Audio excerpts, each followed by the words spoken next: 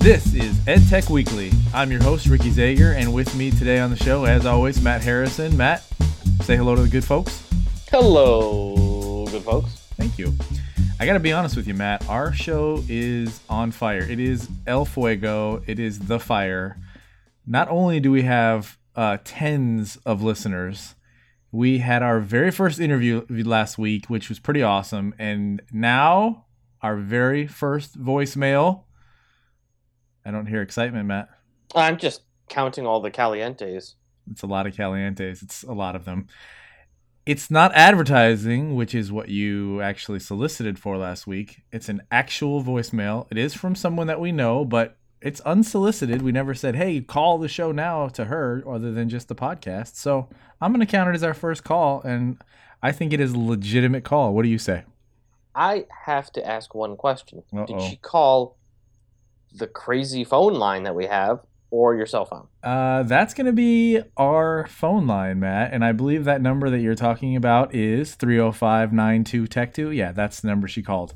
Did I catch a niner in there? There's a niner in there. Unfortunately, when I set up the voicemail, it is working, but I didn't set it up, so it just gives you that like robotic, like, you have called a subscriber, leave a message. So I'm going to have to actually do that upright, unless you want to be in charge of leaving the greeting message. Oh, no, that will just drive people away. That's true. Good point. Okay.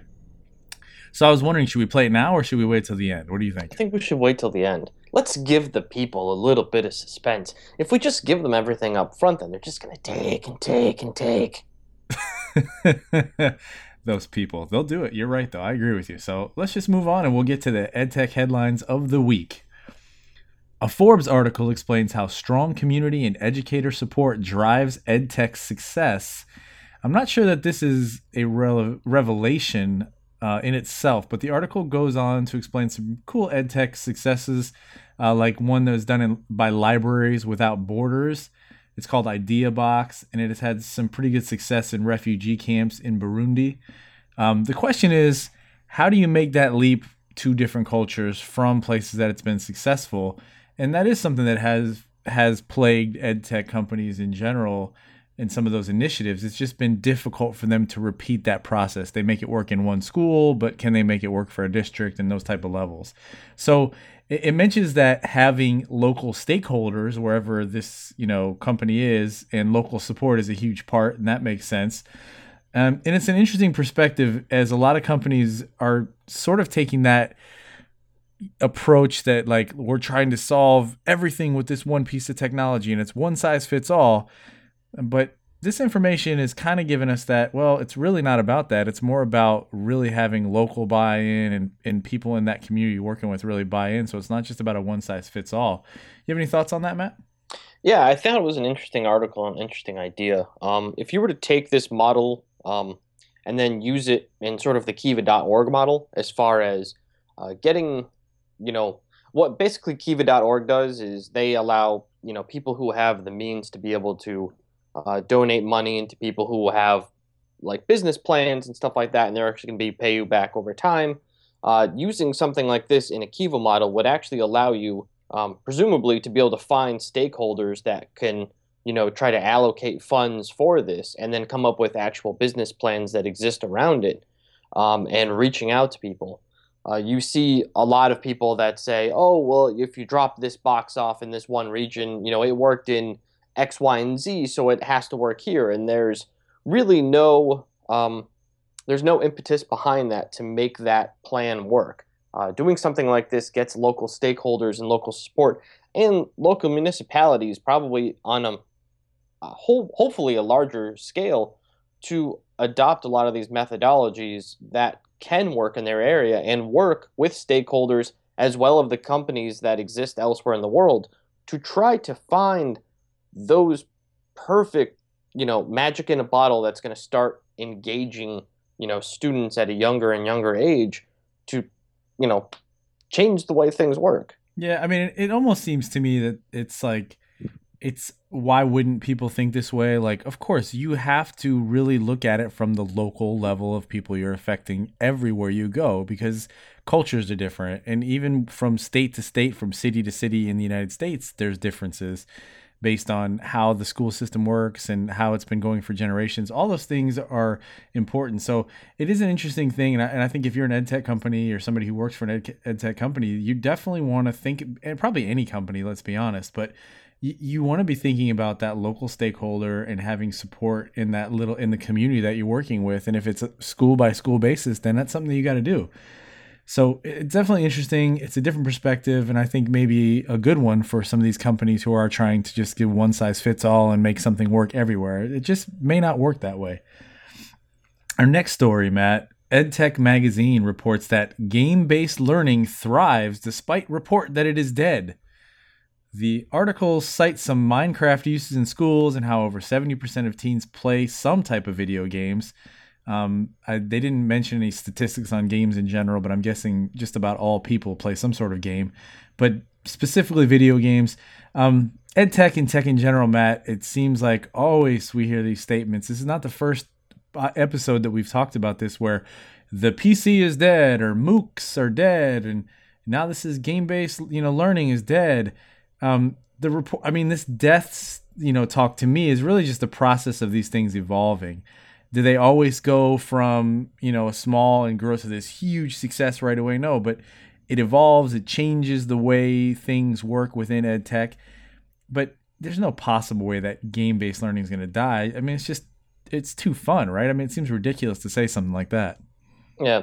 I would probably say that if you went up to the average person and said, MOOCs are dead, they'd be like, what is a MOOC? Yes. Yeah. It's one of those things that everything, it's clickbait. My bigger idea about this is I think that there is a decline in game-based learning games. And I think this is the reason that I believe that is because game-based learning games are terrible, and games that are based as a game and turned and have learning modules that, grow into them thrive. You could probably, you having a young son means that you've probably seen 120 different little programs that it's a little game and you get to play and you get to learn how to move the things around, and you can do it in a number of different ways. I remember Mario in 1996 had a game where you had Mario in time, and then you had to slowly input all the information that you learned about that. So, you could get Mario to jump from one time zone to another. I played that game. No other human being on this planet has ever played that game. You were the only one, the pioneer. Yeah, pretty much. It was different times back then. But then you take Minecraft, or if you were to take an education-centric idea about how to build a Lego set to erect a rocket ship or something like that.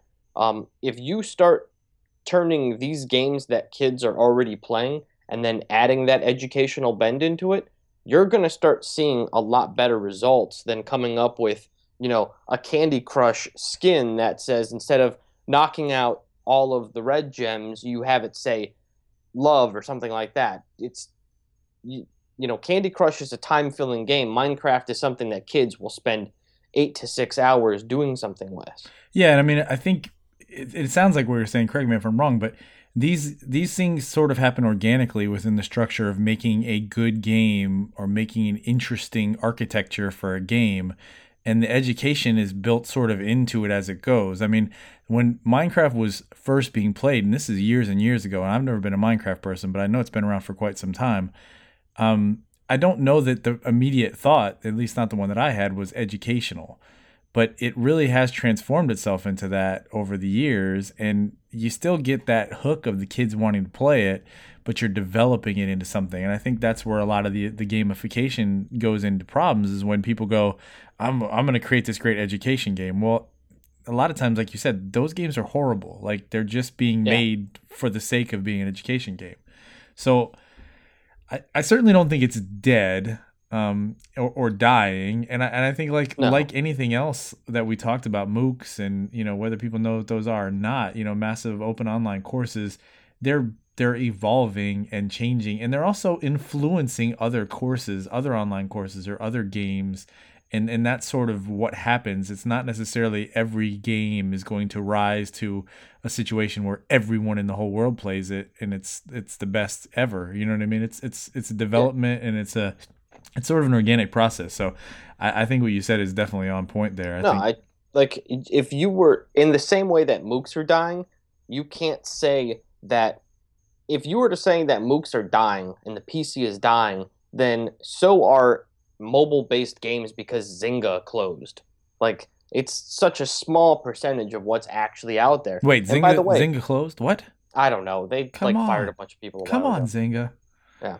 But I mean, MOOCs grew out of something that had nothing to do with education. I mean, massive multiplayer online games really were the birthplace of that, and online forums that had nothing to do with that. So, I, you know, look at the evolution of what we actually have today and then figure out how it plays into education.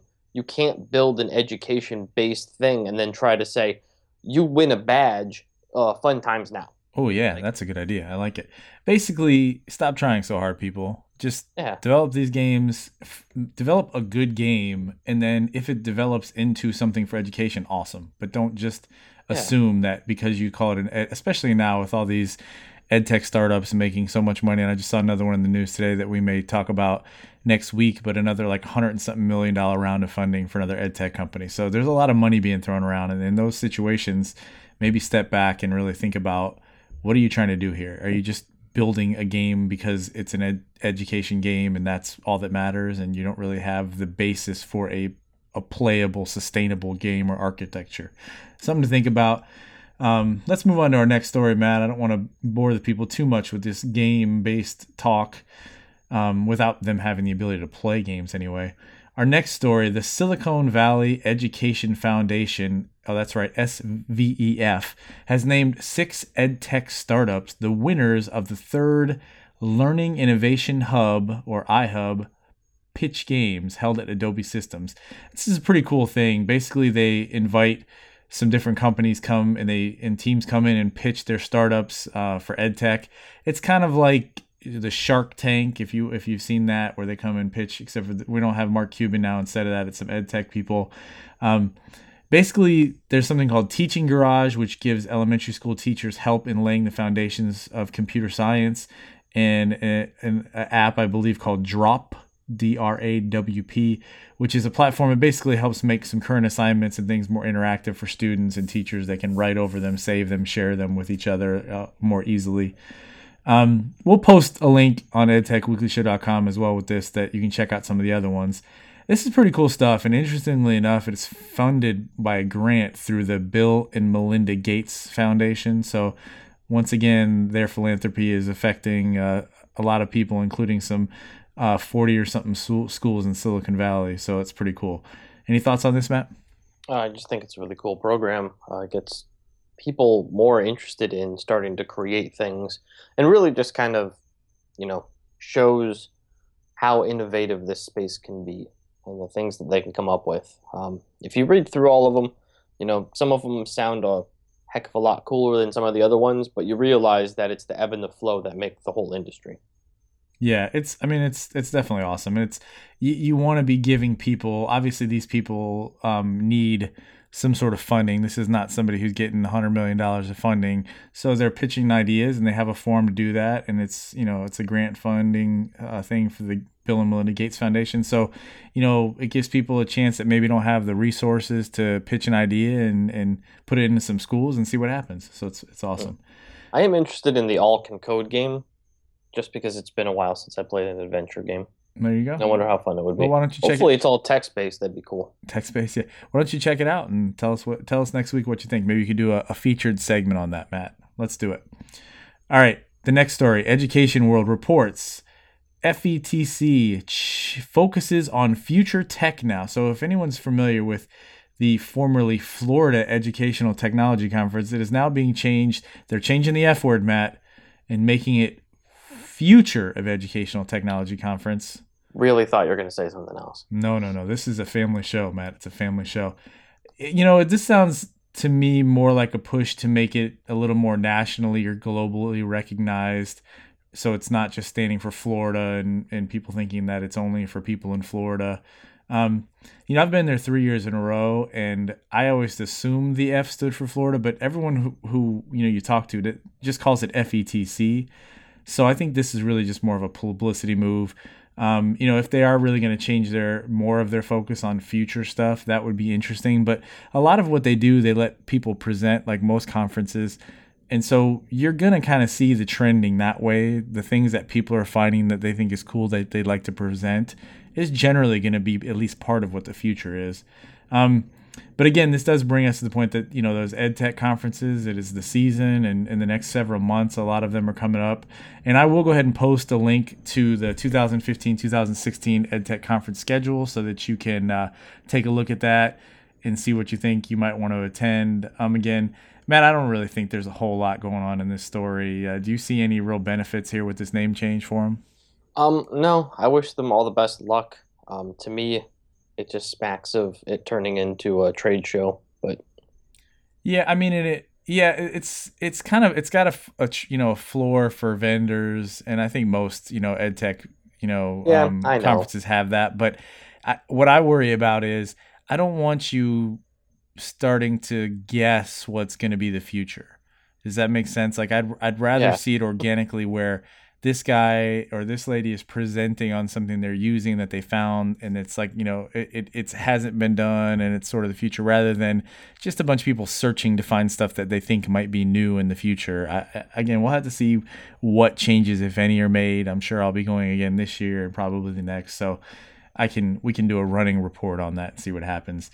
But Matt, we got to get to the big moment of the show. Our first voicemail.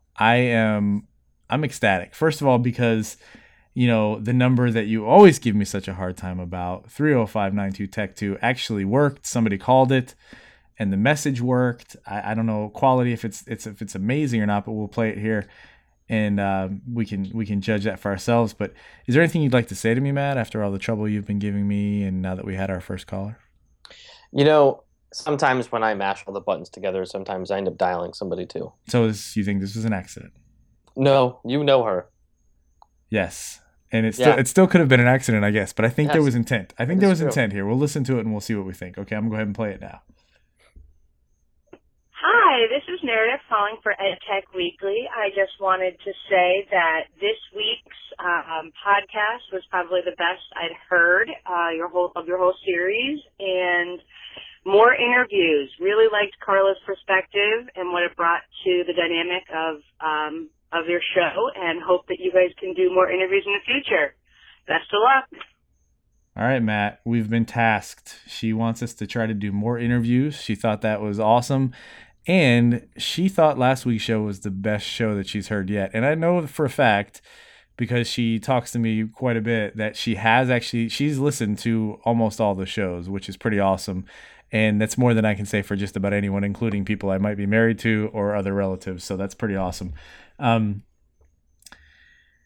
think that this is a huge step for us. I think that it's going to open the floodgates, Matt. I think we will be getting at least one phone call and message probably in the next 20 episodes. I think we'll get at least one more.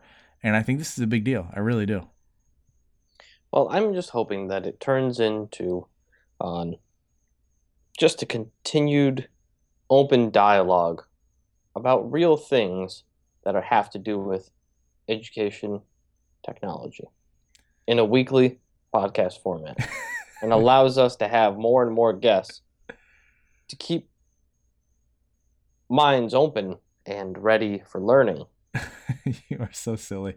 But you know what? You certainly are jesting there, but I really honestly think that, us having the opportunity to do our first interview and that going really well. And if you haven't heard that show, go back to episode 18 and listen to Carla. She says some really awesome stuff about accessibility, and she gives you some really great resources.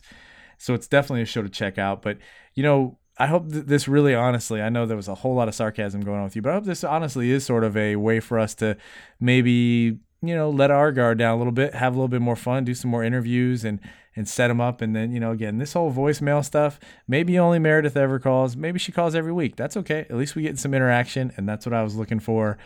We've had a couple posts on our Reddit site, which we'll talk about in a minute. So, hey, it's going somewhere. And by the way, I think it's a good time to also mention to you that our last episode with Carla, the interview, is the most listened to show that we've ever produced. As of this afternoon, when I looked at it, we had like 85 listens. So that's pretty impressive.